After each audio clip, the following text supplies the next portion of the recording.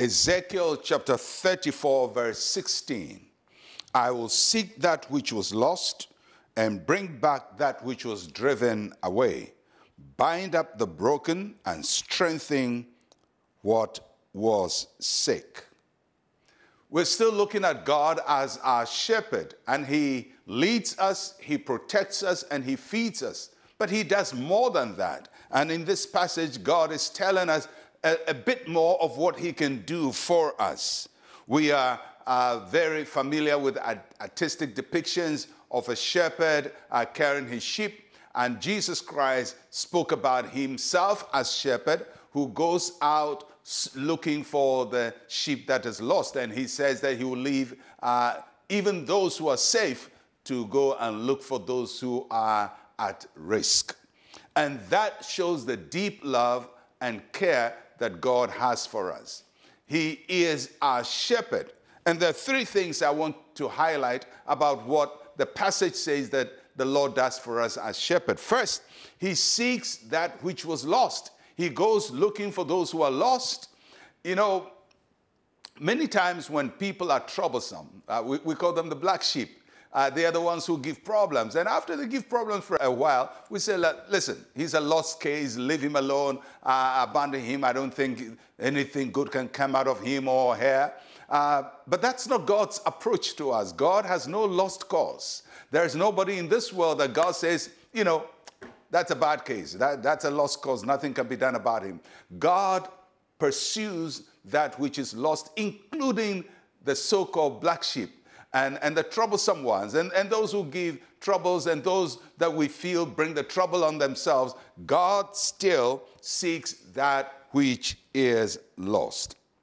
So, even if we are in church and the church thinks we are too troublesome and they expel us, God still goes out for us. He seeks for that which is lost because there's no lost case with God.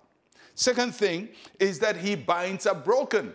Listen, sooner or later, life is going to hit you somehow and you're going to be broken. All of us experience brokenness one way or the other, either through words that people speak against you, experiences you go through, bitter memories from your past, but something just crushes you and it breaks you. And when you get broken in life, you just get tired of life. You just sit down. You don't want to go any longer. You don't want to fight any longer. God says part of his job is to go for those who are broken and get them. So God is able to mend the broken. He fixes broken people. And if you're broken and life has broken you, friends have broken you, or whatever has broken you, God wants to mend your life. He doesn't leave the broken by the wayside to their own devices and say, well, you brought it on yourself, you can die and leave me alone. No, God doesn't do that. God goes for the broken people. And the third thing the passage says that the Lord does for us as shepherd is that he strengthens the sick. You can be sick in many ways. Sometimes we are sick in the body. That's the easiest one. But people can be sick in their minds, sick in their thoughts. Something can wound you. Something can hurt you so deeply.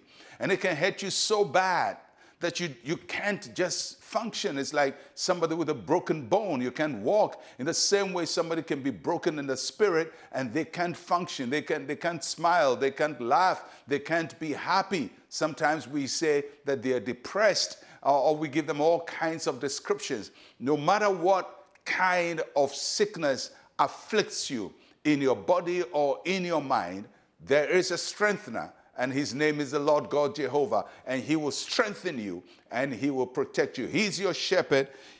He'll go after you if you're lost. He'll bind up those who are broken. And he strengthens those who are sick. What a gracious shepherd we have in the Lord God. Let's pray.